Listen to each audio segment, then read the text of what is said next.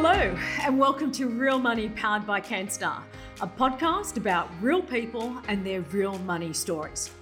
I'm Effie Zahos, CanStar's editor-at-large, author and finance commentator. Over the past 20 years plus, I've enjoyed helping Aussies make the most of their hard-earned money. CanStar is Australia's biggest financial comparison site, helping over 10 million people a year compare finance products and make better money decisions. Before we get started, a friendly reminder that everybody's circumstances can be different and nothing we discuss here today should be taken as personal advice. It's always best to make your own inquiries before making any decisions about your finances.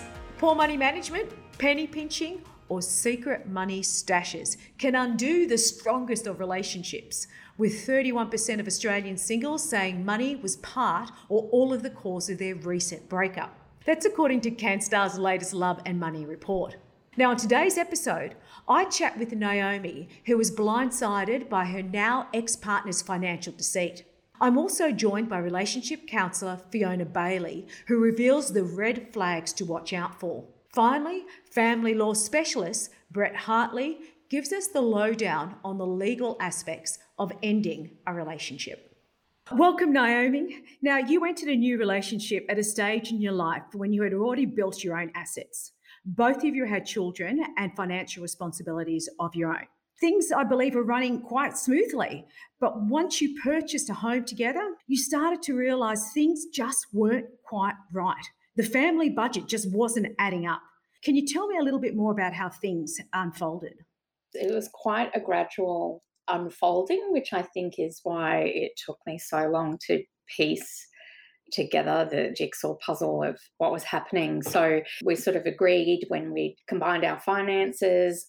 He was very good with numbers, me not so much. I'm more of a words person. Having said that, I'm financially literate, but we decided we'd play to our strengths, and he agreed he would manage the budget, which was new for me. I'd always done it myself.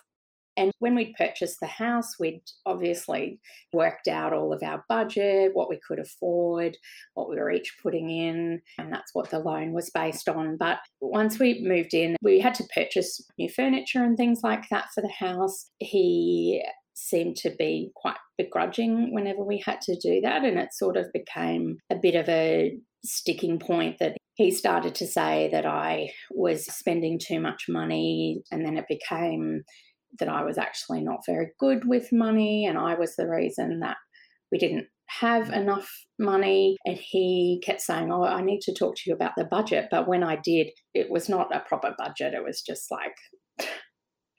just a couple of lines on the screen. And he then decided that I wasn't really interested in the budget and I wasn't contributing or willing to kind of be part of it. And he got really quite resentful about it. I think I offered a few different things and I can't remember the time frame, but I know at some stage I did actually say to him, maybe we should separate back into our own bank accounts and that can be easier to manage. And he was violently against that. I said, let's move into a cheaper house. Maybe we actually can't afford this house. He was violently against that. So I actually ended up saying, I'll take on the finances myself. Was he reluctant for you to do that?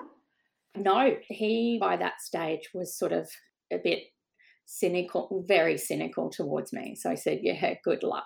You take on the budget then. See if you can make it work.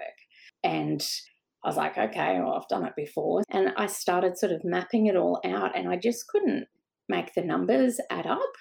And I realised that there was a whole big gap of money from his salary of what should have been going into our accounts that just wasn't. And when I would bring it up with him, which I did a number of times, he would get very, very, very defensive and really made it so uncomfortable for me that I felt like I was really being a drag, and he told me the money was going into a joint account for his kids with his ex. He was using a little bit, like I think he said $30 a week in this little gambling syndicate he had with a couple of friends.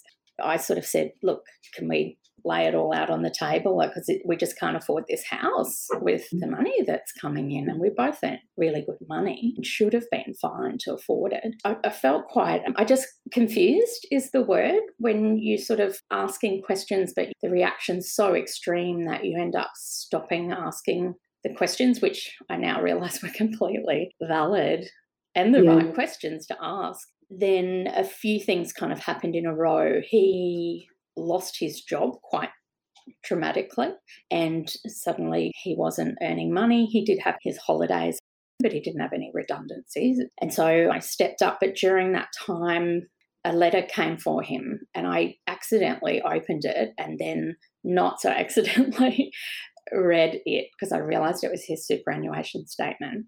And he'd never shared this with me, even though I'd asked. What did you say in the statement? So that was when I got the big kick in the guts and the big smack across the face with a wet fish. When I looked at it and realised that he was putting about $400 or $500 per pay, which is per fortnight, into his own super, I just suddenly went, wow, you're actually taking care of yourself. Why would you be doing without talking to me about it? I confronted him about it, and he made it all about the fact I'd opened his mail, got really furious, and then eventually he said, well, why don't you do the same? I said, because we'll have no money for our mortgage. There's nothing left. But he couldn't see it that way. And that for me was, I think, the moment when I just went, there's something really wrong. Naomi, can I just take you back from the beginning? Let me get this right. You had a long courtship. It was interesting that you thought you weren't that good with money when, in fact, I believe when we spoke last time, you actually said you did pay off your mortgage as a single mum on your own. I find it interesting that you first up said, yep, I didn't think I was that great with money, so he took the money and I would sit on the side. Was that interesting that you took that approach, given you were so good with money? I think it was more, I thought, I'm not great with accounting. It's not my love. And I believe in, each kind of playing to their strengths. And if that was a strength of his, then I was, let's carve it up and he can handle that. And I thought it had been long enough, and I thought we'd had enough conversations that I'd been really clear about the finances. So my dad is very, very financially savvy, and he taught us from a young age. Every dinner time, he'd talk about real estate, he'd talk about money and compound interest. So I think I actually had more of a financial education than most people. And I bought my house when I was 27. And then, many years later, ended up being a single mum. And I managed that all myself. I was working 3 days a week, and I still managed to scrape it together. And how much did you each bring into this relationship? My house was worth a lot more than his house. And my house had been my security base through all those years of struggle of being a single mum and having times when I didn't have enough money for a cup of coffee, but I made it through, and I was very conscious of not risking that. And you mentioned before that you were both earning great incomes. So you managed to pay off a house and a single income. When you combine your income together, just something was not right. Couldn't work it out. Yeah. Were there some signs? Obviously, when you open that letter, that's what did it, I imagine. It's really interesting because I look back on it and I think, how did I not address this or confronted this earlier? But you just get chipped away at. Every time I would bring it up with him, his reaction was so strong that I think I just got quieter and quieter, and I ended up not wanting to have, the big conversation with him. Yeah. But you did in the end. How did you approach it?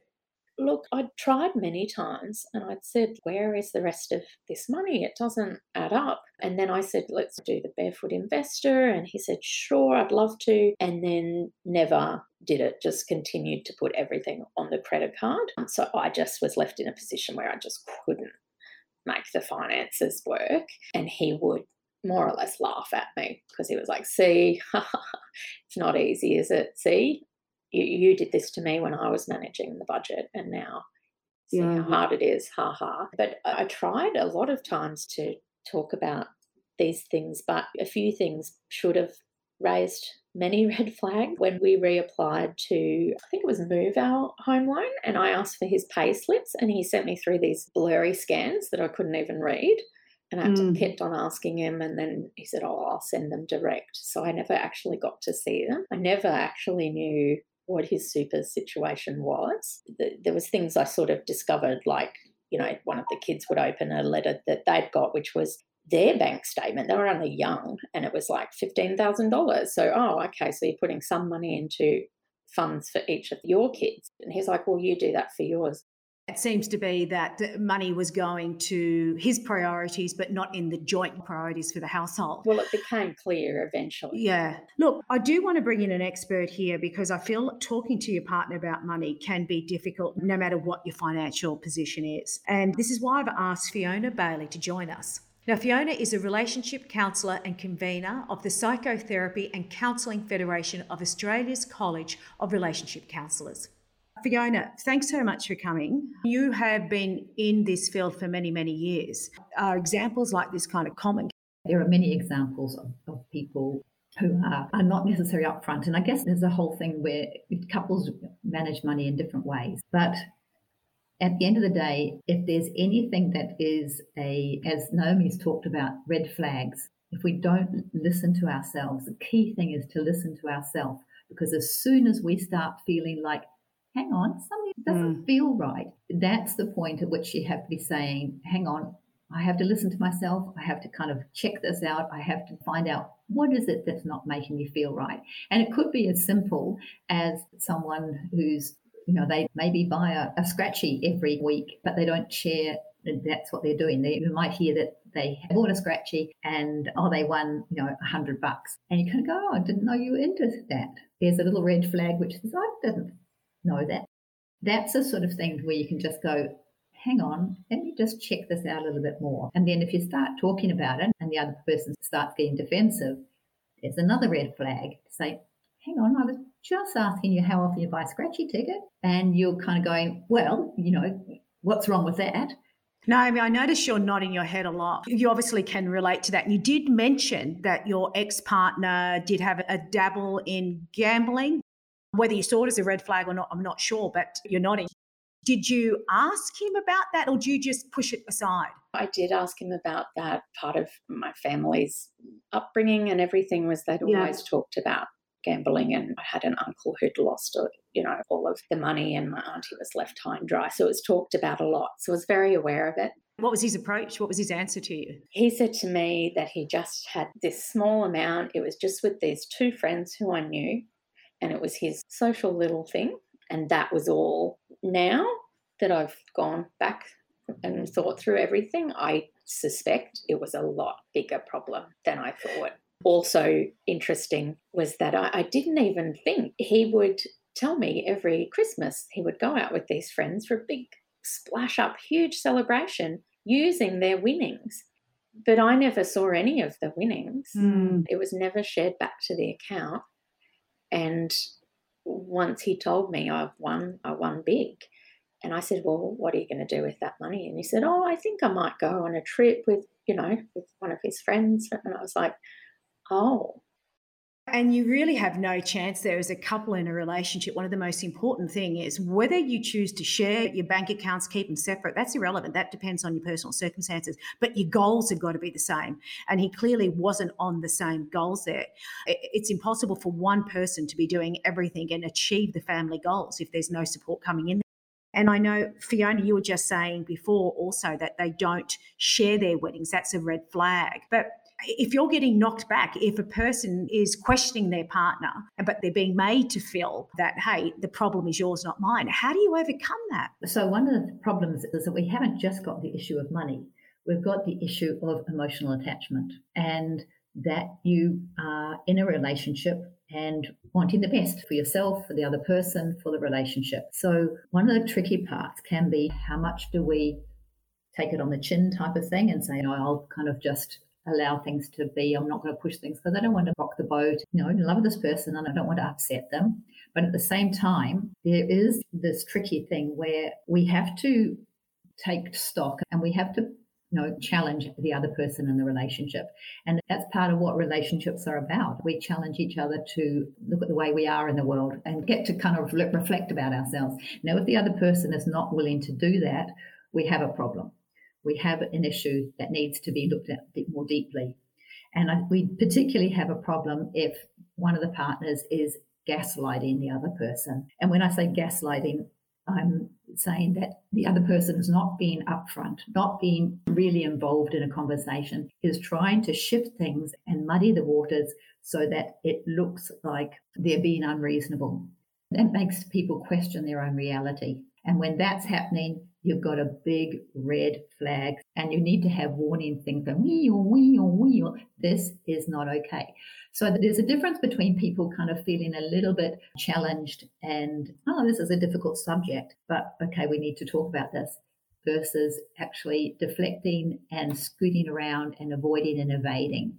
Then we have a problem. And you got to that stage, Naomi. What did you do then? What steps did you take when you realised, hey, this is a huge issue?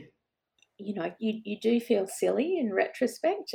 What you're saying, Fiona, just rings so true. I wish I'd spoken to you years ago. I think I'd say as well, for me now, if you don't get an answer to your questions, that is your answer. That is a huge, biggest red flag.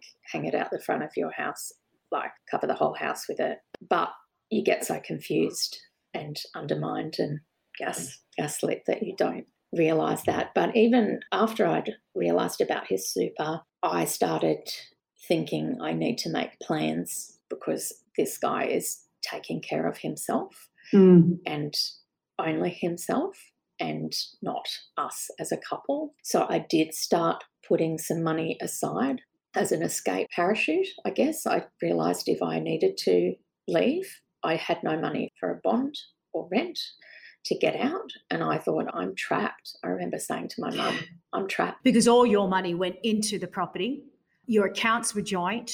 I put all my work bonuses, everything into it because we were joint. So I had nothing of my own. So I started to put a little bit aside, withdraw it in cash and put some aside in a bathroom bag, which seems ridiculous, but just so that I would have enough for bond if I needed to leave, so that I was giving myself some options. As it turned out, it all exploded. The deceit wasn't just financial.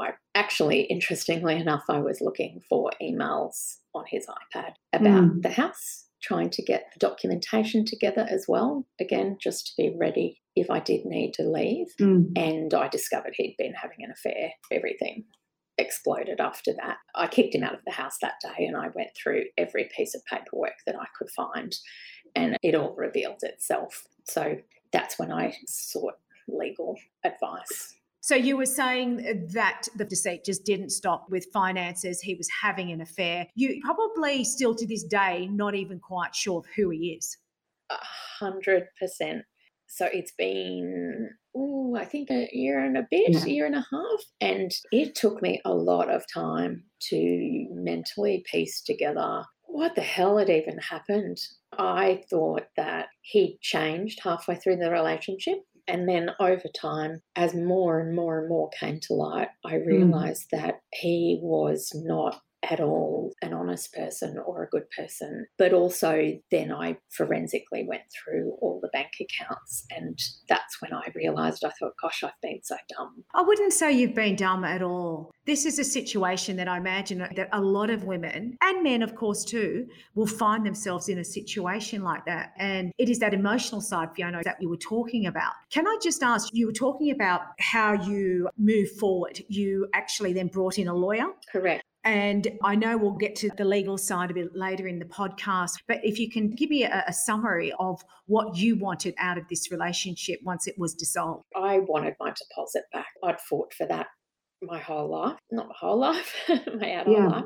And I was terrified that he would be able to get 50% of that. So I went and sought legal advice. And that was the moment that everything changed for me, when I found out that it was regarded as a short-term relationship under 8 years, and that I would get my deposit back. And he helped me strategize and made it clear to me that the law wasn't concerned with little bits and pieces, but the big chunks, and that I was far better going just to get my deposit rather than trying to fight for bits of super or bits of this and that. So I wanted out. After all of the mind messing over so many years, I had become a different person. I was, really quiet, and I didn't speak out, and that is not me at all. And so I just wanted to be free. Once you walked away, once things were settled, what was the first thing you did? I bought my own property, and being a single mum, doing everything myself. And so I started buying all these power tools, and I realised that I could sell my engagement ring back through the jeweler we bought it from. And I thought, well, what will I do with that money? And I thought, there's nothing more karmic than buying a power saw. And every time I use it, just giggling to myself. Most people would probably throw the ring away, sell it, but you decide to buy a power saw. I love it. Such a good laugh. Yeah, my new motto in life is power tools before jewels. So that's how I'm going forwards. Well done. I know you've got a 15-year-old with special needs, and I think you are setting a brilliant example for your daughter when it comes to relationships and money. But Fiona, the process that Naomi did, I mean, it sounds like she had that stash of cash that she was trying to save up. It sounded like you didn't need it, but I imagine a lot of women would be in that situation where that is one of the biggest obstacles. What help is there? Well, I think that's very true. And a lot of women can stay in relationships because they feel trapped. And if you get trapped, the more unraveled you become, the more doubting you become of your own sense of reality. And so getting help through any of the women's helplines is a really good important place to kind of go. Even any of the helplines like Lifeline. Often for a lot of women, they don't have anyone to talk to. Naomi, you've talked about having talked to your mum. And one of the key things that can happen in relationships like that is the process of isolating a woman from her support network. Because if you've got a support network, you're much stronger. But if you've lost your support network or that's been eroded, then you're much more isolated. So one of the things that people can do initially, take a step to get themselves some support. And that can be through like our organisation, PACFA. We have a Find a Therapist function on our website. You can just go to the website, look for Find a Therapist, and there is an opportunity to get some support there. Naomi, what would you say to other women who are listening right now that may be in a similar situation? I'd say don't doubt yourself.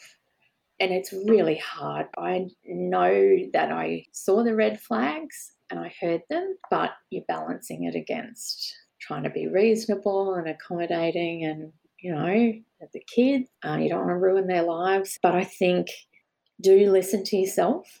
Do take note of these things. Ask the questions. And if you don't get the answers, that is huge. That is everything. I think I would now ask before getting a home loan with anyone, I would say, I want to see your superannuation statements. I want to see everything. The other thing, Fiona, interesting, you talk about the support network. I think I was so confused at what was happening that I found myself not talking to my friends about it because I didn't understand. And I think I was afraid if I verbalised it, I'd realise how bad it was. And when I did actually start sharing, I remember after finding the super statement actually saying to some friends, and I even remember how tentative I was, and I said, can you just tell me if this is normal or not? And that's how bad I was. So you were questioning whether what was happening was normal or not? No, it wasn't. Yeah. But I was so messed up in the head of being so confused of so much emotional and garbage and lying. But I think I would say do reach out to your friends. Don't worry about them judging you. You need those people to say, this is not normal. And, they said to me afterwards, we didn't like seeing you changing. We could see you becoming a person you weren't and afraid to speak out. So I think use your friends, the really good friends, to keep you in check and say, this is not normal. Yeah, well said, well said. And for me, I like the fact that you were trying to get, this savings account, this stash of cash, which I believe every individual should have some kind of cushion to protect themselves. If I can go back to you now, Fiona, I guess parting words, there's a lot of demand for assistance. Mental health has been a big issue, especially over the past, 24 months. I know waiting lists are long to get into some help. What would your parting words be for someone listening today? I guess to know that there is a huge amount of help available. I mean, just any of the helplines to kind of kick off. And even if you don't want to bring it out kind of in more publicly with friends, using a helpline is an anonymous way of actually just kind of sounding something out to test it out for yourself before, in a sense, going public. But I think, Naomi, what you highlight is that at the end of the day, we know in our gut, we know when something's not right. And so that coming back to trusting yourself and kind of saying, okay, I've got to face the music. I've got to actually take that conversation out of my head and into the real world so that I can hear something and get something back and test things out. If we test it out and find that, actually it's not that bad, there's something else, good. Bringing it out into the real world and testing it out will either show it up to be as bad as you fear or something that can be worked through and resolved. But whilst it's still kind of just rumbling around inside us, we haven't got that clarity. Thanks, Fiona. And we'll be sure to put some helplines in the show notes. Naomi, we wish you all the best for you and your daughter. I'm glad to see your financial journey is continuing strong again. And thanks again for sharing everything. Thank you. Okay, we've heard Naomi's story. Once you are ready to end a relationship, what steps do you take legally to separate your affairs? I've asked family law specialist Brett Hartley, who is actually Naomi's lawyer from Hartley Family Law, to break it down for us. Hello, Brett. Hi, Effie. Thanks so much for coming on. I'm keen to really understand situations when it comes to relationships breakdowns from a legal point of view. In Naomi's case, she was quite happy to walk away with what she put into the relationship. Is that what normally happens in a separation? Not always. Lots of people do come to their own arrangements and do their own deals after separation, and that's good. As family lawyers, we probably only see about 10% of the separating population. Most people do work it out in an amicable fashion. So most people don't rely on a lawyer to help out their affairs? Yeah, mostly people nowadays are able, they may get some advice initially, but then sensibly work things out, and that's a good thing. Yeah, that is. Yeah, only a small portion of people who end up in the court system, and even those people who end up in that system, only a very small percentage of those ever gets to trial. But each marriage is different and each circumstance that people have is different, so it's not always a case of walking away with what you have at the beginning. That typically could happen in shorter relationships where people keep finances separate. There may not be any children, so a sensible solution is to each walk out with what they put in. But in some relationship, it's hard to do that. There may be a mixing of assets, children born, people giving up careers, etc. Then it's difficult to have a one answer for every marriage separation as to what's the best solution. Is there a difference between a marriage separation or a separation? The law in relation to financial settlement is very similar in relation to married people separating or de facto couples separating. In Australia, you can have a property settlement as soon as you separate. You don't have to wait until you get divorced. So if you are married, you can't be divorced until you've been separate and apart for 12 months. And then after that, once you file for divorce, you've only got another 12 months to either file in court for property or settle your property settlement issues. But financial settlement you can organise as soon as you separate. Right. And what is that time frame for a separation? In a de facto relationship, you have to have been together for at least 2 years to be able to apply for property settlement or spousal maintenance, or there has to be a child of the relationship, or you've made a substantial financial contribution to the other one's assets. And now, if you believe your relationship is ending, what steps should you be taking from a legal point of view? Be aware of risk factors financially in your relationship breakdown. So situations where you may not be in control of the money, large cash amounts or other investments may be under the control of the other party. There may be substantial lines of credit that could be drawn on without your consent. So you're looking for other areas of financial risk that could arise if you separate and if things go badly between you both. But other than that, go and talk to a specialist family lawyer earlier rather than later. We often talk to people who just want to come in and have a chat about what their rights are if they do separate, and sometimes never see those people again because they may not separate or they may work things out amicably, but they get some basic advice about how the system works and what they can expect. So what you're essentially saying is keep your eyes wide open, think of the worst case situation as to what to happen, and then put some stop measures in place? Yes, but don't panic too much. I mean, obviously there are situations where there may be needs to act urgently to protect assets from being dissipated or hidden, but the family court's got a lot of powers to help people out when monies go missing. There's a fair few things that can be done. Look, there's definitely a lot of confusion, time, and let's not even go to the cost of separation. But what is the best way of approaching it? I think if you do need to go to lawyers and you do have a financial dispute, then the best way of approaching it is to have a mindset to be determined to settle without litigating ultimately in court, and try to settle your matter through mediation. What if you can't? I mean, that sounds all nice and dandy, but from a lot of experiences I've heard, the parties just can't even stand the sight of each other. What happens in that case? Well, I suppose that they don't have to be friends. They can still not get on. But if they've both got good specialist family lawyers, then they're halfway there. And obviously, there are still things that can impede a settlement, one party being unreasonable, difficult circumstances and facts. But, usually if parties both set their mind to doing their best they can to resolve it out of court, it will usually resolve out of court. So what factors come into play when splitting assets? So the main factors in Australia when splitting assets relate to many different things. Things such as the length of your relationship. The more you're together, the longer that relationship is.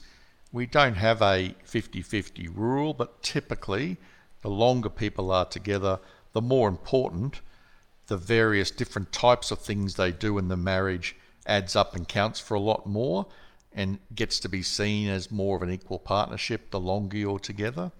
What you both bring to the relationship can sometimes be important. Say, for example, if someone's together for 15 or 20 years, but someone brings $1 million business into the relationship that's worth 10 million at the end, that provided income and support for the family, that may be a significant factor that affects the division and the outcome. Other things such as inheritances, gifts from family members, and how much they are, when it's received, how they're used. What about age of children? Yeah, so also factors such as number of kids under 18, who has the primary care of them, earning capacities, how much each of you are earning when you separate, and questions such as did the marriage affect anyone's earning capacity or not. So there's a whole shopping trolley full of different factors that can affect an individual outcome. Look, what would you say to others listening right now in a situation like this? What would be, I guess, your summing up on how one can protect themselves? As an individual, I think you now need to maintain your independence and your ability to stay in the workforce and to be of value to yourself, because we don't have a system of spousal maintenance that properly compensates people who give up careers and livelihoods. Second way is to look at prenuptial agreements, or what we call binding financial agreements, especially for second relationships. People can enter into it and protect the assets they each bring into that relationship. That works well in a lot of cases, but if you're planning to have children, and a few children, probably don't do the agreement. It can cause some problems, and they don't always stand up where there are children born after the agreement. So you're suggesting if you're planning on having a family, not to actually have a prenup? You'll find a lot of lawyers don't like to draft them when you're planning to have a family, because it's difficult to predict what's going to happen. The third way, which is happening a lot now, we're seeing in modern relationships, is to keep finances separate. In other words, if you both have assets and have income earning ability, we're seeing a lot of relationships where parties are romantic, but they're friends in finance, so to speak. In other words, they don't mix bank accounts, they don't buy property together, they accumulate assets in their own name, but still have a traditional marriage in all other respects. Now, that doesn't guarantee that the court will necessarily go, yes, you should keep your assets separate like you've done during your marriage, but the law says they must have a principled reason for altering your interests in property, so that if husband's got $500,000, wife's got $500,000, and that's how it was all through the relationship, There may be an argument that that's how it should stay. It probably also encourages people, when you keep assets separate and you have some sort of understanding like that, not to then fight, because you both have this understanding that what's mine is mine and what's his is his, or whatever. I thought you were about to say what's mine is mine and yours is mine. That's right. That's right. Yeah, Brett, they're really good points. For me, I think the key takeout here was definitely maintain your independence. For a lot of women, we do become the carer. We do take time out of the workforce. And that's neither right nor wrong. That's definitely a personal kind of choice there. But I think your point about maintaining independence, know the financial affairs, even if you aren't working or bringing in so-called dollars, your worth is still there. And it's important to understand what's happening. Look, I appreciate your time, Brett, and your insights. I hope I never have to meet you in person. And it's interesting you mentioned with finances, I do keep my account separate from my partner, and that is because our money personalities are very different, and it works wonderfully. Exactly. Wonderfully. So thanks for your time, Brett. Thanks, Effie. Thanks for listening to today's episode of Real Money with Effie Zahos, powered by CanStar, Australia's biggest financial comparison site. CanStar's experts research and rate finance products from over 30 categories, including home loans and insurance, personal loans, super, and investing. To compare products and see if you could be getting a better deal, visit canstar.com.au. As always, you'll find useful links in the show notes, but if you need more information on today's podcast topics or any other money topics, head to canstar.com.au. Do you have a money story you'd like to share? Get in touch with me at effie.zahos@canstar.com.au.